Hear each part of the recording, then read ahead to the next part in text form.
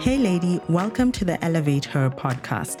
I am your host, Rebecca Mariuki, leadership coach, career queen, twin mom, and wife. If you are ready to step into the level 2.0 version of yourself, girl, you've just found yourself a cheering squad that will help you do just that and even more. From one career woman to another who navigated the challenges of being a Black woman in a profession that lacked diversity with no rule book to help me figure out the keys to climbing the corporate ladder, I am on a mission to change this scene for good. In the last few years of my 10-year career, I not only overcame the challenges that held me back from the mid-level career slump I found myself in, but unlocked the doors to land big promotions in my career, become a director at just the age of 32 in the largest global audit firm, get my confidence game on, and become a trusted leader. If you are ready to shake off the self-doubt that's been holding you back, uncover your value, get seen, promoted, and paid like the leader you deserve to be without more degrees, qualifications, or inauthentic networking tactics, stay tuned because you are about to get elevated. Hello, my dear friend. Welcome to episode 100. Yay! Welcome to episode 100 of the elevateHER podcast. I am sure you can tell that I am so excited and just bursting with gratitude, first of all, to get to 100, which I feel is such a big feat at this point, especially because there have been a lot of podcasts that I have followed in the past that haven't gotten to 100 that I've actually loved. And it really is because of all the feedback that you've been giving me and all the kind words, the beautiful words that you've shared over the last 2-3 years that have kept me going in this podcasting journey. And I feel like next week, maybe I'll talk about things I've learned from podcasting for anyone in here who wants the behind the scenes of what it actually takes to be a successful podcaster. And, I'm still growing, right? I'm still growing in this podcasting journey. But for me, the thing that really has kept me going is hearing all the beautiful words, the great feedback from you all. And, it's not always been easy, right? There have been some days where I'm like, I can't believe I still got to do a podcast and I just want to curl into bed and sleep. And persistence really is everything. Persistence is the key to having any great result that is worth writing home about. And that's why I really don't like this narrative around, you just got to be motivated and then you'll be able to pull through anything and get anything you want. No, motivation is not always going to be there. Persistence, discipline, focus is what is going to get you to the other side. So with that said, as promised, I did something a bit different this episode and I allowed you all to share any questions you have. Nothing is out of limits and I've gotten some really interesting questions. I also allowed you to share them anonymously because I also ask questions anonymously, so why should you not? And I am going to get right into them. So enjoy the show. And if you have any feedback, if there's any topics you would love me to share on the podcast, please do share. And thank you so much for episode 100. And I can't wait for the next 100, 200 episodes.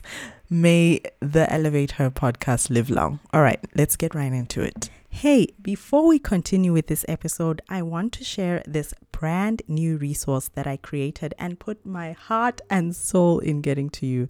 I am so excited to share with you the Position to Promotion Guide, a brand new free PDF guide designed to help you plan your next promotion. Yep, I said plan. And this guide is going to show you exactly how in 5 steps. Wouldn't it be great if you could 1, start getting the recognition and the money you deserve with the expertise you already have, 2, have the confidence to ask for a salary raise and secure it, 3, become the trusted leader and advisor in your area of expertise, 4, finally get that promotion I know you've been working so hard towards, and 5, know how to position for a promotion even if you don't like negotiating like me. Well, the Position to Promotion Guide is just what you need. You need a plan from someone who has actually done this to get the results you've been hoping for in your career. P.S. This guide is exactly how I've helped other women, myself included, secure phenomenal career results, like getting directorship positions at work, 60% salary increments within a single financial year, and it's how you can do so too. Just go to bit.ly/position to promotion to get your guide. I cannot wait for you to get your hands onto this. And oh, did I say I even dropped a free negotiation template in this guide with conversation starters to help you initiate the conversation, which I know can sometimes be difficult, with your team leader around your promotion. Yep, I meant it when I said I put my heart into creating this amazing resource for you. Go to bit.ly/position to promotion or check the link in the show notes below.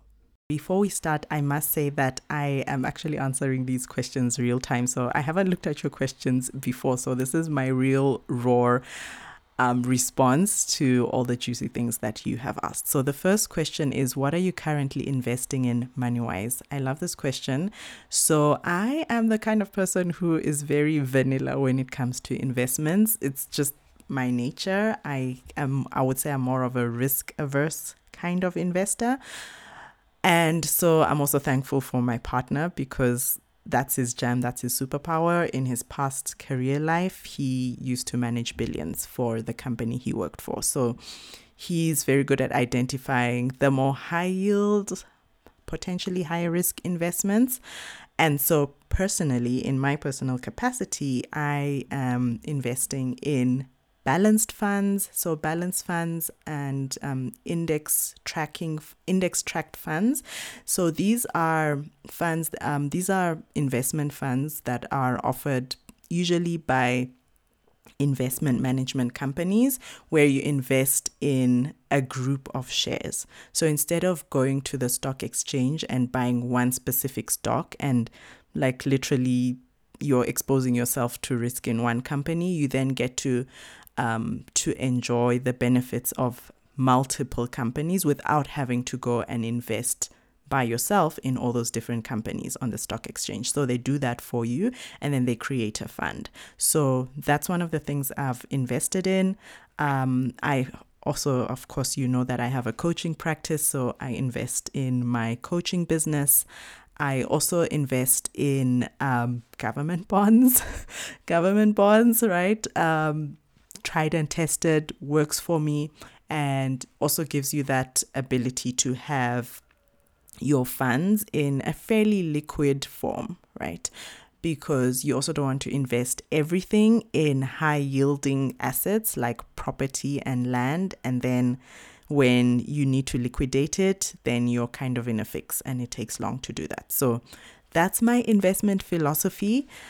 And, you know, I always say, like, it's so important to educate yourself. And even though, you know, I have an amazing partner and husband who understands these things, that is not what I am banking on when it comes to, you know, my personal investment decisions and philosophy, right? So please make sure that you're educating yourself. Books like Think and Grow Rich are amazing. Warren Buffett also has quite a few good books on investing. So you're going to need to try different things, right? But like I always say, there's overnight success takes 5 to 10 years. So there's nothing that's going to make you rich overnight. You are going to have to, you know, go through the trenches and you know, be disciplined and, you know, invest and save. And that's also something else that I do, right? So I've gotten into this habit of, I literally have a standing order where I send money to an account in a different bank, and every month I collect the money from that other bank account. It's like on hold savings account that I've created. So every month at the end of the month, I collect money from that bank account and then I put it in one of my investments, whether it's one of the investment funds or the government bonds. I also do have an investment in a company, one of the companies that is owned by someone I know, that gives sort of a yield. So it's sort of like an investment in I'm financing them. So it's kind of like a loan investment where I get a yield in return every quarter. So I use that discipline of saving to then increase my investments in all my other things. I've just remembered I also have an investment in what is called in Kenya savings. And ladies, please do not crucify me because I probably will not remember what the meaning of SACCO is, but it's savings and cooperative something. All right. But basically it is like a savings fund, and they usually have, I wouldn't say it's a guaranteed return every year, but there's sort of a minimum expectation that we usually expect based on the funds that they invest in. So I also have a standing order that's literally deducted from my payslip. I don't even see that money every month. And yeah, it's a good way of also just getting into that discipline of saving, because if you don't get into that discipline, it's very difficult to then move your funds after you've spent all your money, right? It's very easy to just say, I'll do it next month. So instead, I have just gotten into that discipline of the decision being made for me. So I've created these standing orders. I have the deduction straight off from my payslip, and I don't even see that money. And then I'm able to easier make those investment decisions regularly. I hope that answers your question. All right, the second question is, hi Rebecca, in your 20s, did you ever feel confused about your career path, and how did you navigate it, keeping in mind an uncertain corporate world? All right, so one of the things I do not like hearing people say is find your purpose and follow your purpose. And saying that to someone who is in their early 20s or a graduate, like, how are they supposed to know what their purpose is if they haven't tried different things? You have to actually go and try and test different things. And my philosophy instead is learn as much as you can in your 20s. Your 20s are like your glory years. This is where you get to explore, investigate, try, test so many different things before you get entangled in long-term responsibilities like family, raising kids, settling down with a partner. So yes, I did feel confused quite a lot, but I also made sure I learned as much as possible. I also chose my first job, and this was one of the things that I considered. I don't know how I got to this conclusion, but for some reason, because I was eager to learn so many different things, I didn't want to just go into an insurance company. So I studied actuarial science, and the typical place where actuaries are hired after they graduate from university is in an insurance company. But I didn't want to go into an insurance company because I knew I would be boxed into one department and I would literally just be doing like 1 or 2 or 3 things every single day. And I didn't want that. So I went into a consulting firm and I was exposed to so many different things. And I'm thankful for that decision that I made. And that helped me really hone down into what I enjoyed doing, what brought me joy, what I wanted to do more of. Okay. And in that process, I learned that I love talking to people as it relates to banking and risk management specifically. And I was less of a technical kind of actuary. I was less of the kind of person who wants to be behind the computer on Excel every single day. All right. But I had to try all those different things in order for me to know what it is that I liked, right? And depending on your career, and I would probably argue that for every career, there are multiple different options that are available, okay? So you might have to give yourself that space and grace to try a few different things. And I'm not saying job hop every single year. You also have to give it time, okay? You also have to give it time for you to understand yourself and you to understand what are the things that light you up, what are the things that bring you joy. And then the second question, or the second part of this question, was how did you navigate it, keeping in mind the uncertain corporate world? So at the time, and I don't know if it was naivety or optimism, but in my 20s, I didn't think of what are the risks. I thought of, I'm here to learn as much as possible.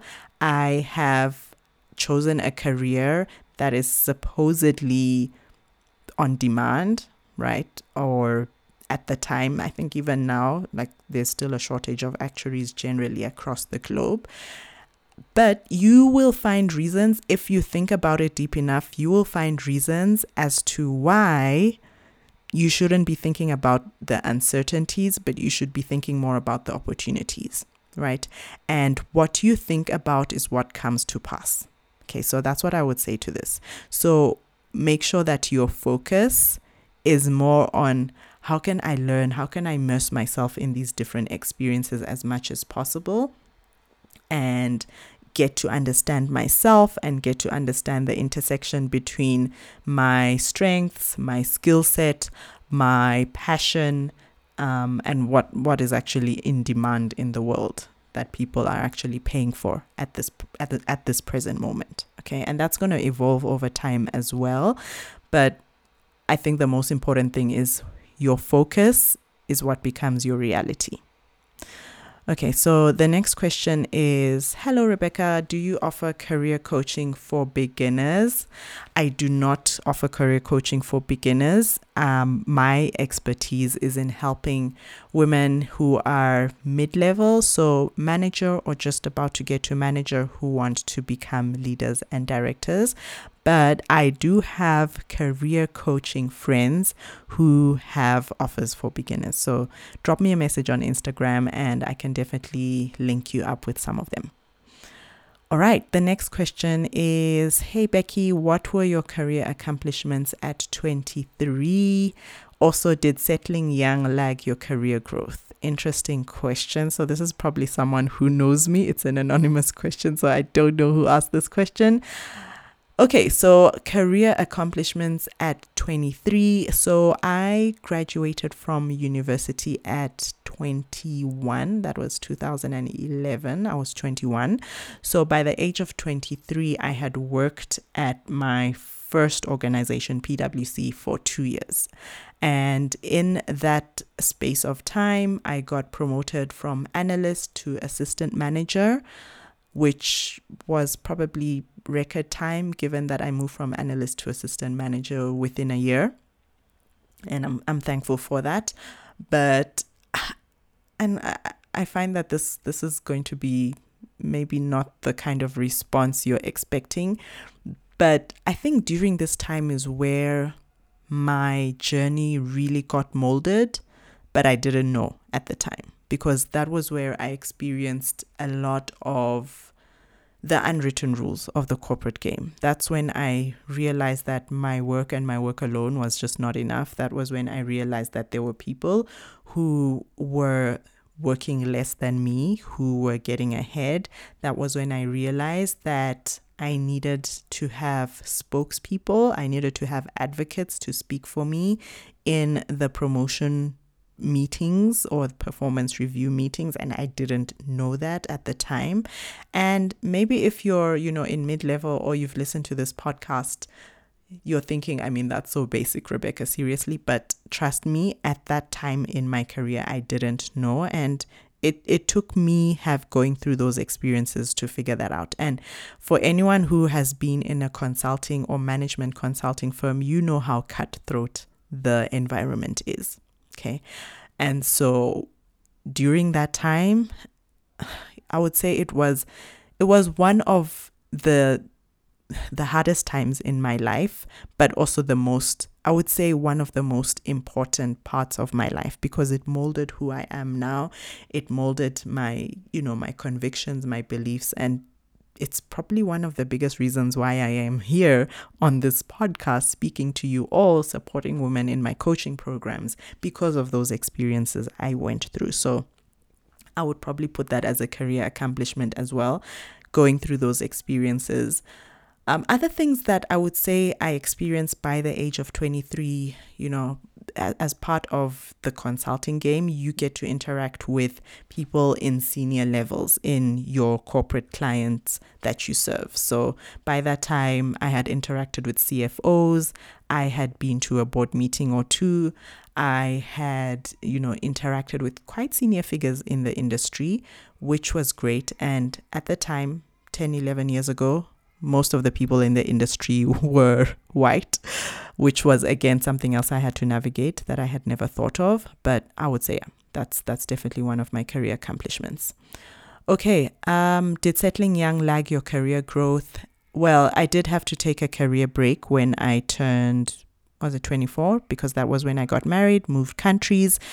So while, it took me back in terms of now having to figure things out in a new country, I still learned a lot from that experience.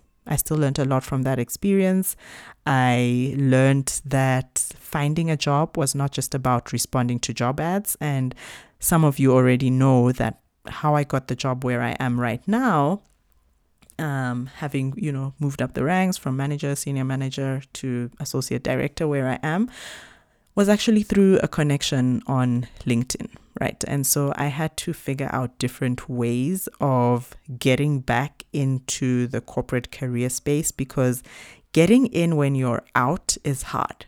But once you're in, navigating and pivoting and moving around is easier. So it did, to be honest, it did take me back. I was on a career break for a year, but then I also learned how to do things differently to get back in the game. All right, the next question is, hi, I just turned 29 and I work in the city planning industry. City planning, okay.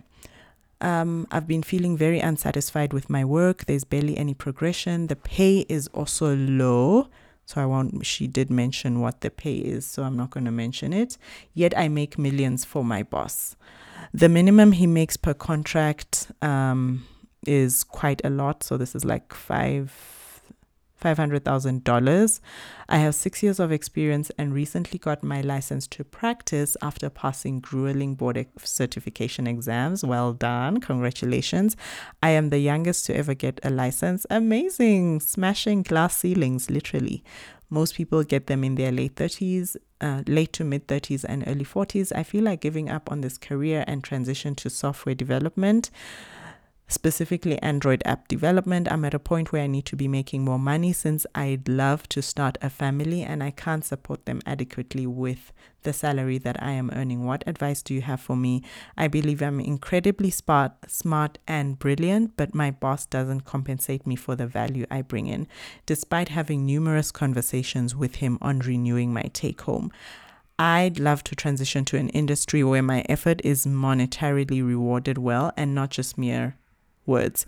Please advise me. I'd really appreciate your thoughts to this scenario. What would you do? All right. So first of all, why do you want to move to software development? That's my first question. Because if it's just for the money, I know you've probably heard this a few times, but it is so true. If it's just for the money, it's going to be very difficult to hold and to progress, because you're going to have to be persistent, you're going to have to be disciplined, you're going to have to be focused, you're going to have to go through experiences that might make or break you, and they'll break you if you were just there for the money, right? There's got to be something more grounding that will keep you in that new space that you want to transition, and that will support you in accelerating your journey in that transition. So that's what I would say first. Why do you want to move to software development? You need to answer, and only you can answer that question for yourself.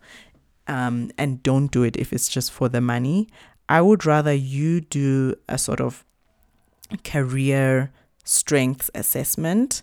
So look at what are you passionate about? What are your strengths? And go back to your performance reviews if you've done any, or even ask your colleagues or ask your boss literally to give you feedback on what do they think are the strengths that stand out, right, as it relates to you working. This will give you clues into what potentially would be the next step for you. Okay. And I'm definitely not advocating for you to stay in your current place, given you've already mentioned that you've had conversations around your income, but nothing seems to be changing. So yeah, definitely I would say it's time to seriously put the fuel on the fire to transition out of this place. Okay. But do that assessment first. That will give you clarity into where you can transfer your skills, what industries would be a great fit. And remember, you're still relatively young. You're still in your 20s, right? So you still have time, right? And it will give you space to explore. Okay. So once you've done that assessment, then perhaps you'd have one or two potential industries or careers that you would like to transition to, where you can also transition your career skill set, and potentially where your board certification would be recognized, right? Because you've worked hard for that, you should be recognized for it. Okay, so yeah, that's definitely what I would do. And then literally start connecting with people on LinkedIn, start connecting with potential employers, and not just waiting for job ads to respond, because that's a very passive way of advancing your career. And in this day and age where people receive thousands, I heard a story from a recruiter once who said, you know what we do? We actually just take 10, we print out all the applications, we take 10 of the applications that are on top of the pile, we then just randomly pick another 10 in the middle and then pick 10 at the bottom, and that's how we shortlist. Like, can you imagine? That's how some recruiters shortlist, because they just get so many responses. So to me, that's more like playing Russian roulette. So I would definitely not just be responding to job ads. I would be actively getting in front of potential employers in the industries I want to pivot to, and also making sure you have a summary of what sets you apart. What is your skill set? What are you bringing to the table, right? Because now you're becoming, well, even in your current place of work, you're a salesperson, right? You're selling your skill set, you're selling why you deserve a pay raise, right? And that's what you're going to do as well in this next phase of your career. Okay, so Rachel asks, how to navigate in the job market and get rid of imposter syndrome. Okay, so I think the question that I've just answered will give you insight into navigating the job market. Getting rid of imposter syndrome, action. Action is the antidote, is that the right word, to imposter syndrome. Because the more you take action, the more you're disproving that inner self-critic, aka imposter syndrome, that you can actually do this, right? How good does it feel when you're sitting in a meeting and you want to say something, and then your inner self-critic is like, oh, no, Rachel, like seriously, do you even think people are going to listen to this idea? That is so ludicrous. No, Rachel, this is such a silly thing that you're about to say.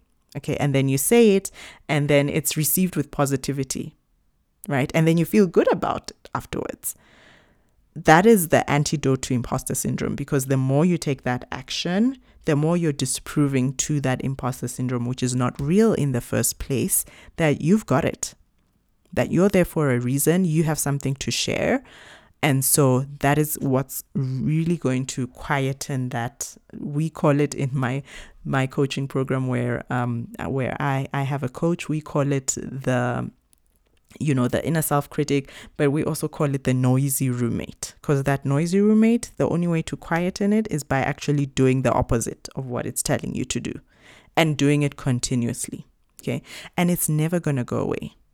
It's never going to go away. Imposter syndrome is here to stay. It's just how you manage it in the moments that matter that are going to determine how fast or slow you progress in your career. And everyone experiences it.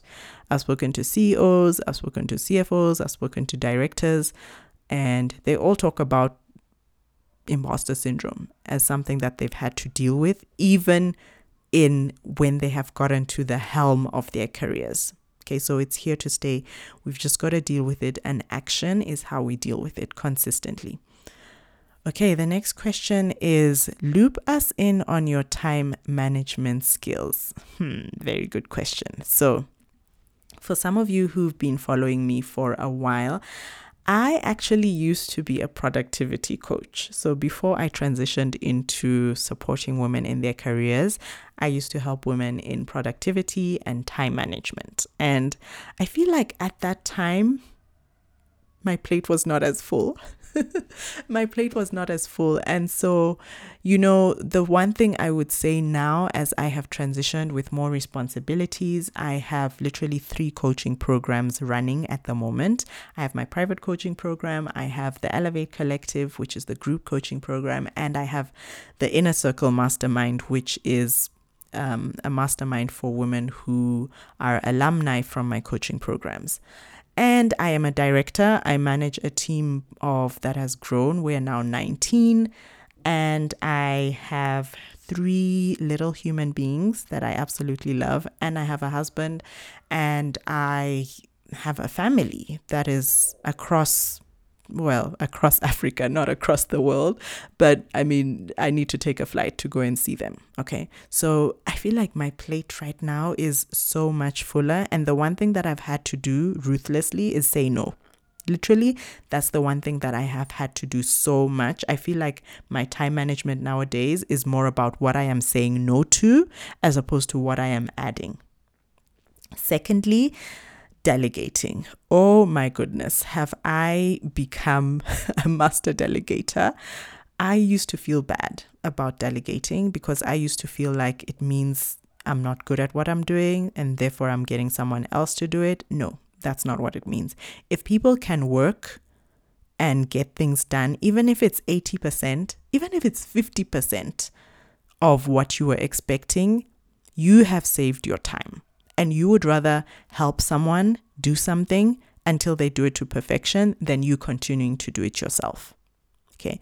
And so delegating has become a song that I sing all the time. And it's also how I empower my team members to step up to the plate, right? And to grow in their careers rather than me doing all the things.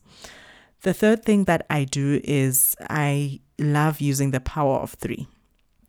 So every day before I start the day, I start with that reframe of mind. What are the 3 most important things for me to do today? Okay. And I don't think about this in the context of just work. I also think about it in the context of other things that are going on in my life because you're just one person, right? And you don't have 24 hours for work, another 24 hours for personal stuff, another 24 hours for business if you're running a business like I am. And so I think about these top 3 in the context of everything, okay? And those top 3 things are the ones that take prime time. And my prime time is usually in the mornings because mornings is when no one is looking for me, which is usually before, I would say, 7 or 8 a.m. No one is looking for me. No one is calling me. My phone is off. I haven't scrolled on social media. And so that has been so helpful in me being able to master my time management. So I hope those 3 tips are helpful for you. All right. So Lorna asks, how did you save up for your first car? And it seems taxes in this country can barely let one prosper. Oh, Lorna, I feel you. I know the struggle of taxes and they're here to stay, right? So they're not going anywhere. And what I would say to this is I actually didn't save up for my first car, to be honest. I only had the deposit. But at the time I was in South Africa, and so car loans were very easily accessible and at a low interest rate. So it didn't make sense for me to save up until I had enough cash to buy the car cash. And also a car is a depreciating asset. So you want to just be very mindful of that, especially if you're in a country where it's a high interest rate environment. So my first car, I was in South Africa, low interest rate environment. So it was a no-brainer for me to just take a car loan. Okay. But depending on where you are, if you're in a high interest rate environment, you probably want to just continue saving up until you have sufficient funds, because taking a loan on a depreciating asset where you're paying high interest rates, like and when I say high interest rates, anything above 10%, is just going to drain you, right? Is not a good use of your money. And so instead, save up, put that money in an investment vehicle that is giving you, at least, I would say 10-12%, and over time it will grow, and make it fun for you as well. Like if it then becomes in your mind like, oh my goodness, it's going to take me 5 years to get this car, and by the time I get to the 5 years, I don't know if this is a car that I want to drive. Like, don't make it a grudge exercise. Make it exciting for you, right? And there's so many apps nowadays that you can download and put in what your objective is. Say for your first car, put in the amount you're saving and keep updating it like on a weekly or monthly basis as to how much you've saved, okay? And if you're in a full-time job where you get bonuses, do not use the bonus to go shopping. Put it into your investment vehicle, and that will help you accelerate the process even faster. You can also think of other ways of making income alongside your full-time job. So it could be speaking gigs, it could be consulting. Obviously, you need to make sure that there's no conflict of interest with your full-time job. But yeah, that's what I would do if I was in a high interest rate, high tax environment. But when I bought my first car, that was not the case. Lorna also asks, what's your take on splitting 50-50 in relationships? Good question. And I am taking this to mean you are asking about splitting 50-50 in terms of like expenses and whatnot. Okay. So what I would say to this is, I think communication, first of all, is key, because I feel like communication is one of the reasons why a lot of people have misunderstandings on this topic. Okay. And so when it relates to finances, one of the things that we did with my partner is we sat down and we agreed on we were very also transparent, right, on how much we earned, how much money we were making, and how we were going to split in terms of the expenses, okay, that he was going to take up, the expenses that I was going to take up, okay. And so just having those conversations can really clear a lot of the air that then just can easily turn into misunderstandings that is not necessary if you actually communicate upfront. So I don't think it will always translate into splitting 50-50, right? Sometimes it might result into splitting 70-30, depending on where you guys are in your income, right? Because again, if your partner is making 30% more than you, then why does it make sense for you to split 50-50? Do you get what I mean? So I wouldn't make it a hard and fast rule to split 50-50. I think you just need to have that conversation and everyone says what is it that they can do, and also have conversations together around investment decisions, around how you actually want to, and that's going to be in the context of how you guys want your life to look like 5-10 years from now. Right? Don't just leave that to chance. Have the conversations, and that's really going to help you in breaking down any potential miscommunications that could arise if you don't have those conversations. So that is my take on splitting 50-50 as it relates to finances, expenses, etc. in relationships. An important conversation to have, and transparency is really key in this scenario. Another question that came up, it's not here in this Q&A, but someone has asked me before, like, do you believe in joint accounts when it comes to relationships? And my answer to that is if it's practical, right? Sometimes it's not practical because, let's say you have a joint account and every time you need to swipe the card, it sends an OTP and it can only send like that one-time password to one phone. And if that's not your phone, and then you're always having to call your partner to send you the OTP, that's just exhausting and it feels annoying. So I would only do that if it's practical and if it's something you both want to do. Otherwise, I also think it's also a sense of, I think it gives it gives me personally a sense of pride to have a personal account, right?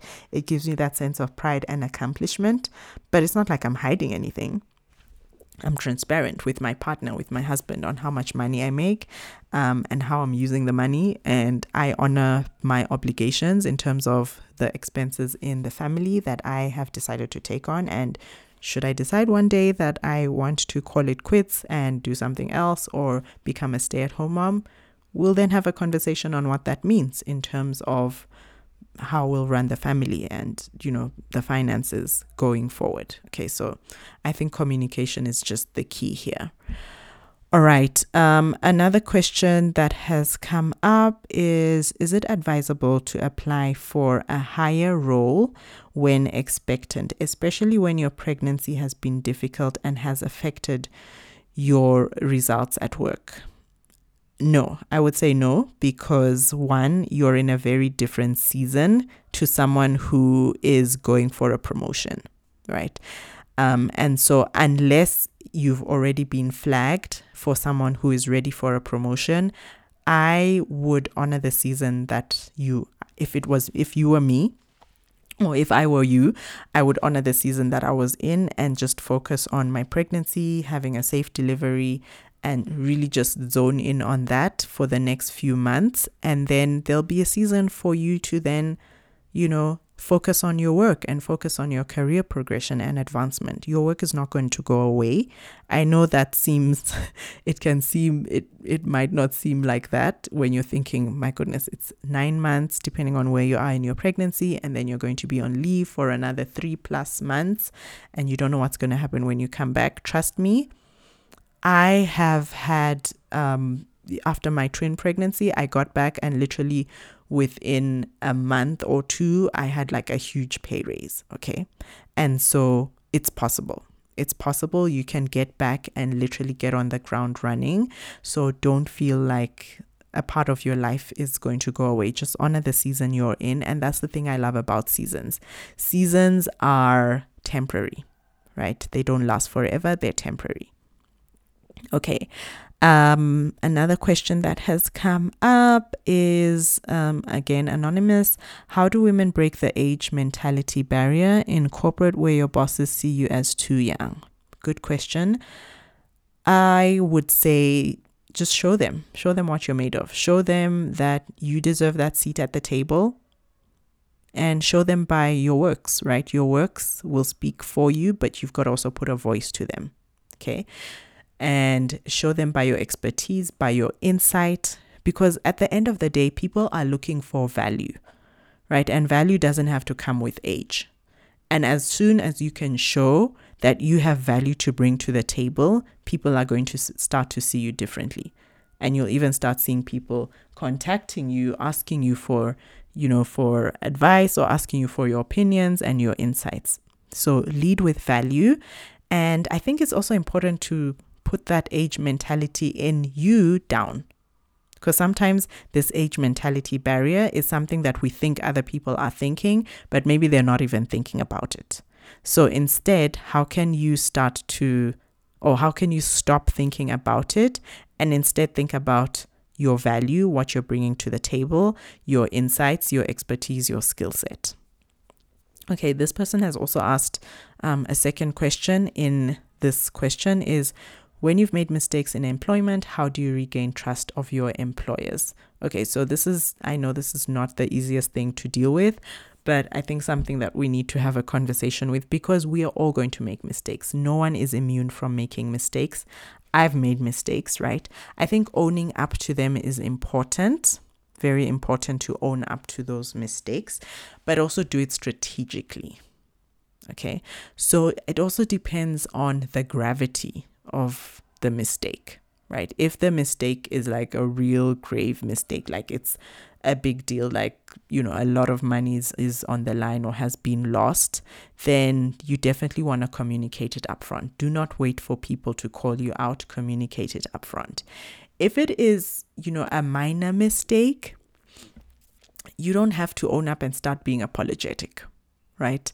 Minimize your use of the words sorry, apologies, whatever. Instead, you can start to use the words thank you, still showing that empathy and that you understand that you've made a mistake, and start to talk about how I am learning from this experience. This is what I'm going to do differently, right? So spin it around. Make sure that you create a positivity out of it. A positiveness. I feel like positiveness is a better use of the word in this context, right? So how can you spin it around so that you can start to showcase that, one, you've learned from it, but two, you're taking action to change things and to make sure that it doesn't happen again, right? And for yourself personally, how are you learning from this experience? Okay, so important. All right, ladies, I hope you have enjoyed our episode 100. I want to make sure that I have answered all the questions that have come through. So I've literally just done a check on Instagram. There are no other questions. I have also done a check on my email. There are no other questions that I have missed. So yeah, I am excited for this episode, and let me know if you have any questions that arise out of this. And I look forward to seeing you in the next episode. Thank you for listening to the elevateHER podcast. If you found this helpful, I would be forever grateful if you left a review of the show right here on iTunes or your favorite podcast listening app. If you would like more support and inspiration to elevate your career, go ahead and connect with me on LinkedIn at Rebecca Morioki, or if you're an Instagram girl, let's connect over there. See you on the next show.